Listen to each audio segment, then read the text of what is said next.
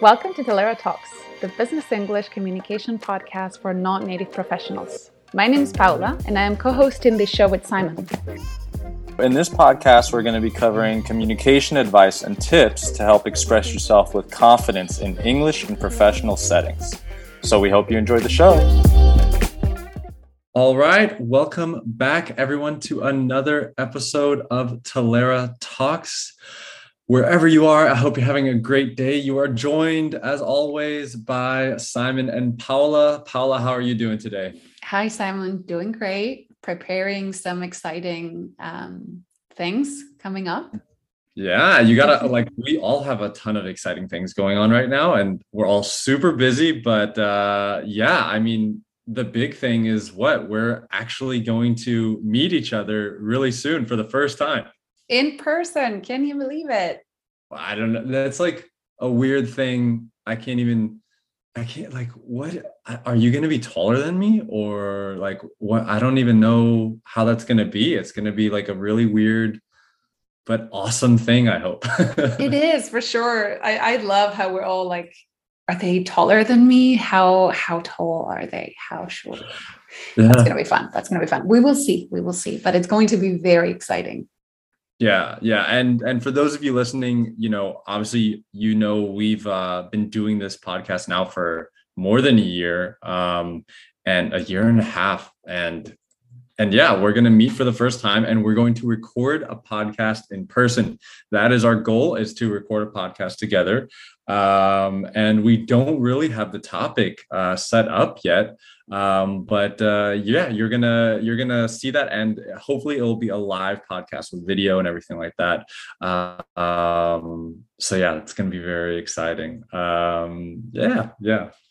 It is going to be super exciting. And you were talking about all the exciting things that have been happening, that will happen soon. And I think one of my favorite projects this month has been the webinar that we hosted together on working across cultures. The feedback that we got was awesome. It was so much fun for us because people were engaging in the chat, and we thought that it was worth recording an episode on one of the sections from that webinar. And that is, again, the topic was working across cultures. So there were a lot of cross-cultural communication, cultural intelligence, cultural awareness. And that is a bit what we're going to talk about today. Yeah. And so we hear this kind of all the time. People are asking for a lot of stuff around cross-cultural communication and cultural intelligence, right? And they always bring that up is, what do we do? What are the actionable things that I can do so that when I go into a cross-cultural team, I feel ready, I feel comfortable, I feel like myself, but I can also navigate that. And that's what we're really going to talk about today. Using some of these tips that we use in our webinars and some of these examples. But let's kind of jump right into it on what is cultural intelligence. Yeah, so let's start with the definition and also actually a little overview of what we are going to do today and why we're even choosing this topic of cultural intelligence, right? So the reason I think, and correct me if you think differently, Simon, the reason for me this topic is so important is because when we work with people from other cultures, it's very, very difficult to have all the answers all the time. It's very difficult to know about all the cultures and the communication styles and the working styles and collaboration styles. And so cultural intelligence is what's going to help us bridge that gap. And as you were saying before, like feel like yourself in different situations. Yeah. And that's a tough one, right? Because it's something where we have to feel a little bit out of our comfort zone, which is always a challenge. And when you're in a place or when you're in a situation where maybe you are the minority or you're not the one, that it's not in your native language, it's not in your home country, there's always that like kind of uncomfortable, feeling, right? Absolutely. But that's also part of the definition of cultural intelligence, right? Is that being able to, yes, recognize and adapt to cultural differences, but also being okay in unfamiliar contexts, or being okay not having all the answers, being okay with ambiguity. So yeah, having a high cultural intelligence, or CQ, is really going to help you thrive in those multicultural environments. Right. And that's kind of always the term that I like to use is tolerance for ambiguity, right? Like how much can you tolerate being in a situation where it's just kind of like, okay, I'm not really sure what that meant. I'm just going to go with it, right? That kind of feeling of let's just go with it, right? And that's something that if it's your first time being in that type of situation, it's really uncomfortable, especially when there's a lot on the line, if it's in a business context or something like that. So it's about, getting comfortable, not being totally sure, right? And that's a challenge. But when we, just like with any problem, we try to break it down, right? Like how can we break this down into different components, capabilities to do this? And there are 4 kind of basic capabilities, CQ capabilities, that are like from the original, people who coined this term. There's these 4 capabilities. What are these 4 capabilities, Paula? Yes, so these ones are CQ drive, CQ knowledge, CQ strategy, and CQ action. I'm sure you'll explain it much better. But starting with the CQ drive, that's the bit that I love that we are starting with this one, because that's the switch, right? The door that when it opens, then it allows you to be part of that multicultural environment. And the drive is that interest that you have, right? And the confidence that you will be just functioning effectively in a culturally diverse setting. Yeah, exactly. And I think there's a bit of that kind of to really have to demonstrate that high CQ, there almost needs to be like this level of curiosity in how you're approaching a situation across cultures, right? If you are just like, no, I know everything I need to know, I'm in my own little world and I'm good here, you're closing off, right, to all of those different cultures and worlds around you.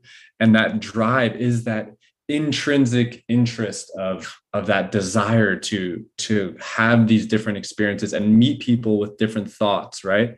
Do you have the confidence in yourself to go and meet with someone who may have a different view of the world, right? And that's something that comes from within, right? But you also gain these benefits from that. So that's CQ drive, right? And then we have CQ knowledge. What's that?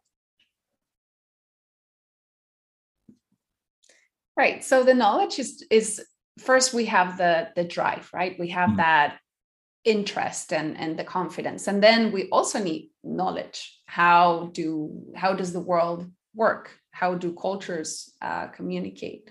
What does that include? What does CQ knowledge include?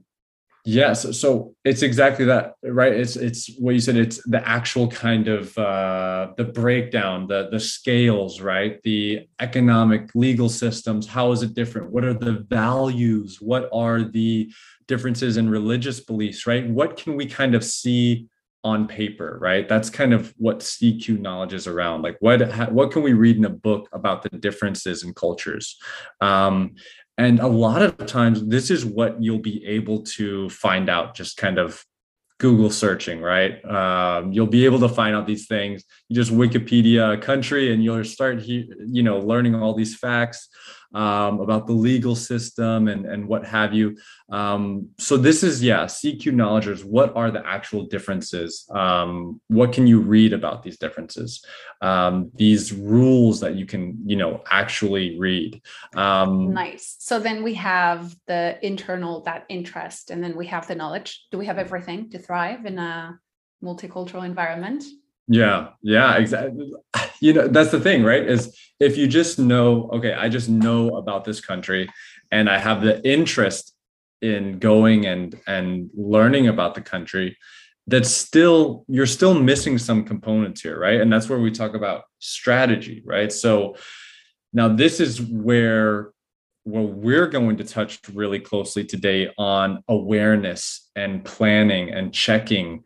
What is that encounter like, right? What do you do when you get into that situation? And that's what we're going to touch on is a lot of this strategy. And then we're going to talk about CQ action, which is the fourth one, right? And that is what we talk about, the, ability to adapt, right? So how can we adapt through verbal and nonverbal behavior? And we're going to be really focusing on these second two. So if you want some CQ knowledge, we have a ton of episodes in the past about, working with people from this culture, this country. Check that out. The CQ drive, I think you need to find within yourself, right? But today, the strategy and action we'll be talking about. Okay, so let's get into it, right? If you have high CQ, what are some things that you'll be able to do, Paula? What's like a breakdown of some things that you should be able to do? Right. So if you have a high CQ, then some of the things that you'll be able to do are you're able to recognize and adapt to cultural differences, right? You're able to see them and also adapt to them. You make sense of unfamiliar situations. You may be in a place or in a context where you don't really know what's happening. You don't really know how people are going to react, but you have the capability to make sense of it. And then you're also okay with being uncomfortable. You're okay with, you said before, tolerance. I love the word tolerance. You tolerate being uncomfortable in some situations. You accept not knowing everything, and then you are able to cross boundaries and prosper in multiple cultures. So it's not just only I am from Spain and I do well in the US, but this is more at a global level. I am okay wherever I go because I have the capability. I have CQ that comes with me everywhere. Mm-hmm. Yeah. And maybe it's a little bit cheesy to say, a global citizen, right? That's one of the things you hear. It's a little bit cheesy, but I also love it still. That idea that you are a citizen of the world, right? And you're not just a citizen of one country or the other. And I really think that that's a great way to think about how do you go through the world, right? Being a citizen of the world. Okay. So now how can we do this? What are the actionable things? If I'm Simon, I've never been anywhere, I've never done anything, I'm just kind of living my life. How do I increase my cultural intelligence? Right. So we're going to, from this second part of the episode, what we're going to do is first give very specific actionable tips to increase your CQ, and then we'll show CQ in action. So if you're actually working across cultures, what are some very specific things you can ask, think, and do to approach those situations? So when it comes to increasing your CQ, I guess the first step is to understand your own cultural background, right? How can you start to understand other backgrounds if you don't understand yours first? Mm-hmm. Do you have any tips on how a person could even do that? Oh, well, I'm just Simon who's never been anywhere or done anything. I don't know.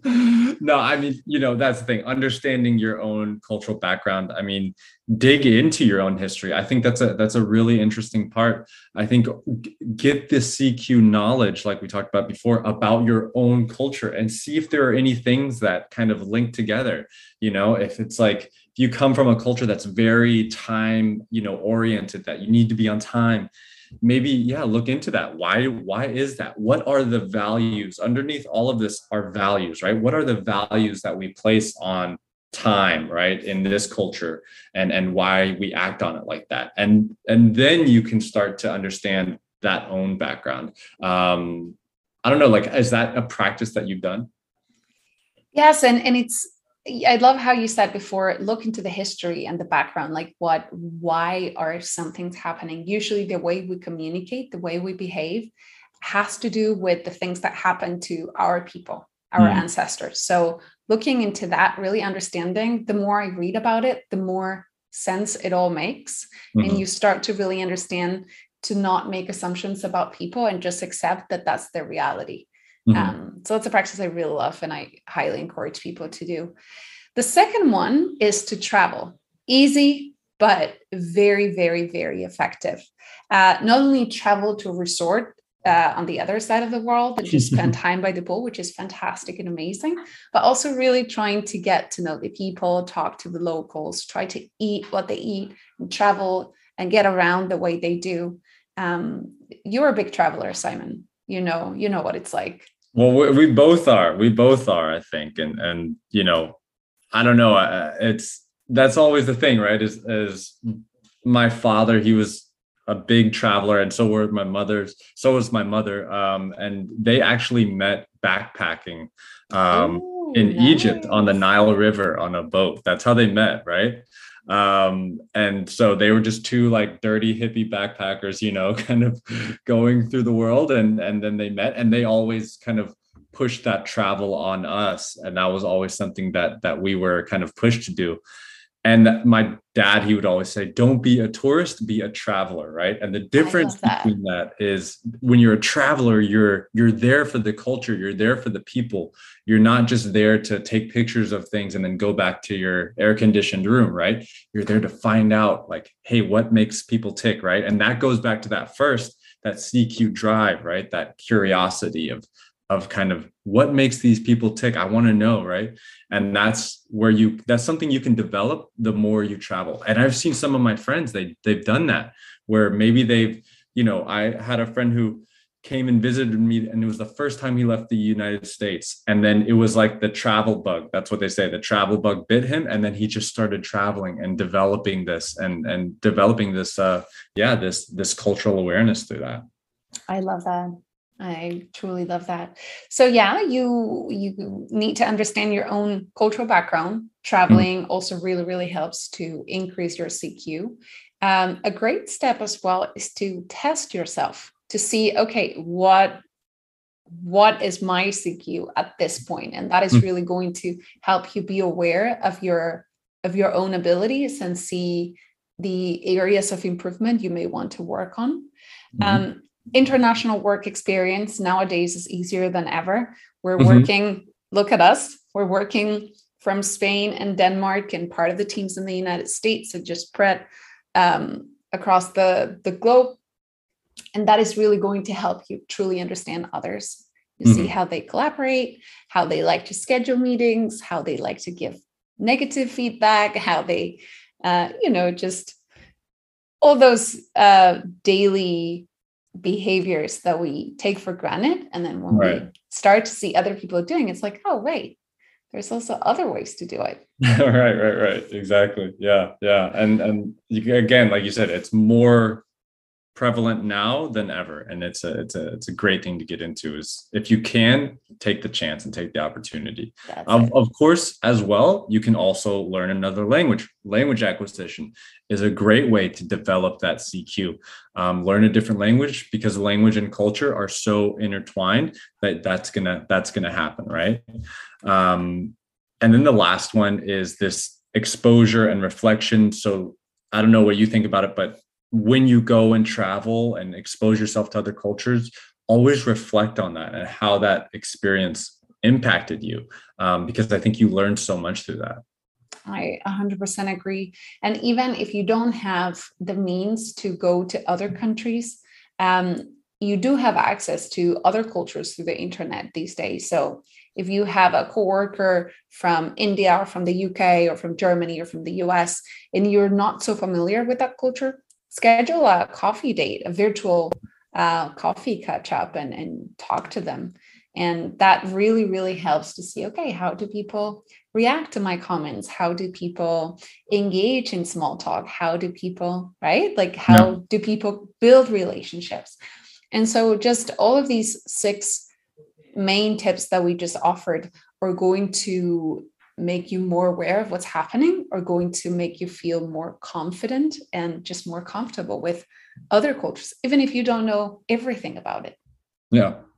And I think it's a great way to, again, push yourself into that, space where you're out of your comfort zone, right? And you grow so much from that. Okay. So these are the steps on how to increase the CQ. Now, let's put it in action, right? Let's talk about working cross cultures. What can we do in these situations that are going to immediately impact our, the way that we're behaving and how we're more, sensitive, more kind of present when it comes to cross-cultural interactions? So here, especially when we are not 100% sure, or we don't feel that comfortable with other cultures just because we don't know them so much, there's two main steps that you can take. The first one is to have a mindset checklist, which we'll go over in a moment. And the second part is to learn how to ask the right questions. It's a skill that is crucial for anything and everything you do in life, to find a boyfriend or a girlfriend, to get a job, to get promoted, to build relationships, to make better friends, to find the best spot, to get the best coffee spot. So really it's a skill. But here again, run this mindset checklist and then learn to ask the right questions. Simon, can you walk us through the mindset checklist, please? Yeah. So this is one that, I think honestly, even just before any meeting, this can be helpful, but definitely when you're going to be walking into a situation where it's going to be, with a different culture and you're not really sure how it's going to go, or you at least have this sense that I don't really know this person, so I need to prepare myself a little bit. You have these 3 steps, right? So number 1 is you want to check your assumptions and biases. And what does that mean? So checking your assumptions. What are you already assuming? What story are you already creating in your mind about this other person and about how the situation is going to go, right? What am I assuming to be true and false about this person, about their background, about how they interact, what have you, right? And then you want to check on how are those assumptions influencing me? Is it influencing me to a positive way, a negative way? As long as you can identify those and put a name on those, then that those are just what they are. They're just assumptions and biases, right? And check those. Number 2 is that you want to really actively think about how you're going to be present in the encounter, right? So which me am I going to bring to the encounter? Am I going to bring the negative, tired, judgmental Simon, which maybe I'm feeling that right now, but at least I know that. And at least I know I can act on that. What attitude am I going to bring that's going to help me learn, help me be more open, and help ultimately achieve with this person, right? And then the third step is, again, going back to that ambiguity, being prepared for that, right? Preparing to not have all the answers, preparing to feel like you're in that gray zone, right? And one thing to really consider there is thinking about, okay, how will I ask for clarification if I'm not quite sure? How will I navigate that? But at least I know that I should be prepared to maybe not feel like everything is perfectly aligned.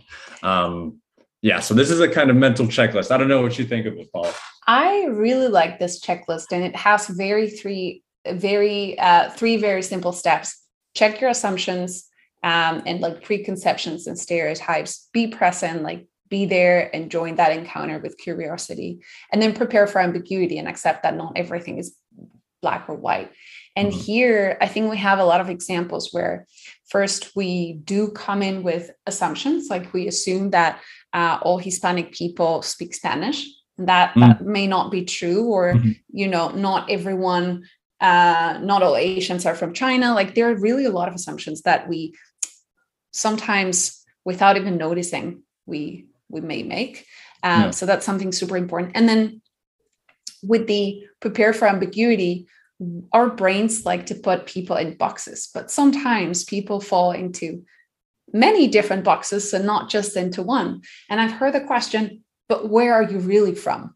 And that's a question that is very difficult for some people. So just being okay with having people from sometimes mixed backgrounds, and this is just a very small example, but people, again, can have a lot of different, like a mix and match of different backgrounds. So it can be gray. It doesn't have to be black or white. It's a crazy question. Like, but where are you really from? Tell me the origin of wherever your ethnicity is, so I can put you in this box that then I can make those assumptions and biases about, so that I can feel more comfortable for myself. That's really like what that whole question is asking. It's so ridiculous. It's like, again, checking that you can handle ambiguity. Like, what if I tell you that I actually, am a dual citizen or a triple citizen, and that I've lived, my whole life in different countries, and that what does that mean, right? So it's that ambiguity, right? And that's ultimately why we're all individuals, is because we all have our own story and everything. That's it. That's absolutely it. So once we have the mindset checklist, and that is something that we do inward, it's something that has to do with ourselves. We also need to find out about the other part. Like, we need to really understand the situation, and that it was the C knowledge, I guess, the CQ knowledge. Like, we really need to know what's out there. And that's where the asking the right questions comes into play. And here we have an episode just on how to ask the right questions. But for this very specific context, we have, again, 3 easy steps.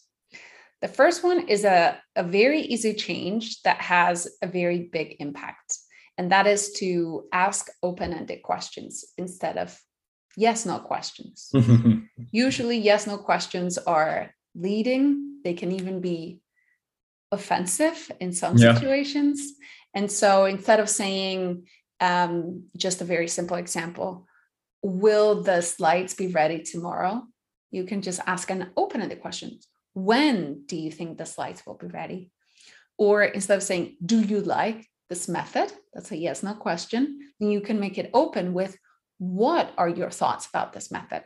And that is, again, these examples are just very simple, but asking open-ended questions is a way to actually get the answer you're looking for, and not just leading the other person to what you may think about it. Yeah, and that's right. You're because the answer you're looking for is the transparent, honest, like, this is objective answer.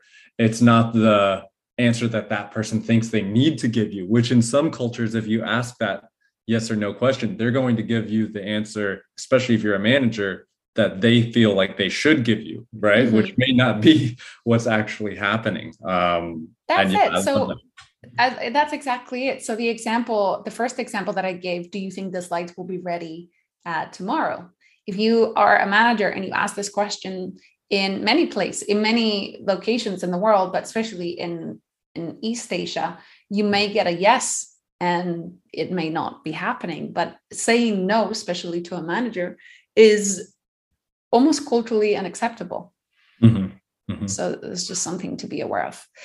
The second tip is to generalize questions and to depersonalize them. So using words like generally, usually, typically really helps. For example, how do people in your local team usually like to collaborate? So saying, do you do it like this? Then you can say, well, how do people in your local team usually like to collaborate? That would be one. And it's again, it's not putting the spotlight on someone, right? It's opening it up a little bit. It's making it kind of safe to bring your own ideas to the table. That's it. And also, if you travel, so if this is all about business, but it really helps if you're traveling and you really want to learn more about the culture, instead of saying, do you do this? You can say, well, how do people generally do it here? And again, that's a way, as you said, to not put people on the spot. And the third one is to learn how to ask follow-up questions. How do you do that, Simon? How do you ask good follow-up questions? Yeah. So I think this is an interesting point. Like, you're coming from a place of curiosity and you're not forming the question in a way to where you're looking for a certain answer, right?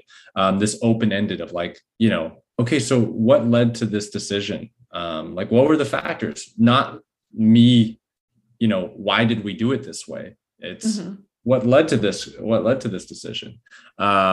What would you like to see happen, right? So if you're in a discussion with someone and you really don't know what the actual end game is for them, this is something that you can ask, right? Okay, well, what would you like to see happen? Because I'm here, I'm open, and I'm curious, and we're about collaborating, right? And that's a very, again, making the space safe for that person to bring in whatever idea they have. I'm 100% with you. And I really like that last example you gave of what would you like to see happen?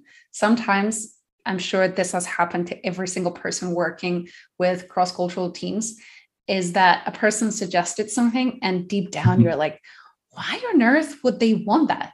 Like, why, like, this doesn't make any sense. So that's generally not acceptable to say out loud.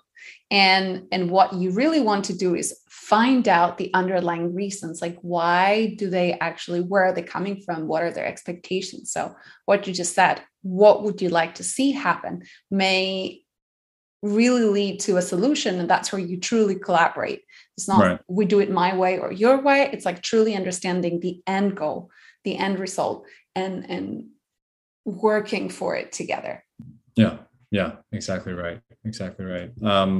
Okay, so we've just thrown so many frameworks and skills and approaches at you. Let's do a quick overview. Talking about CQ, we really started with these 4 capabilities. Paula, what were these?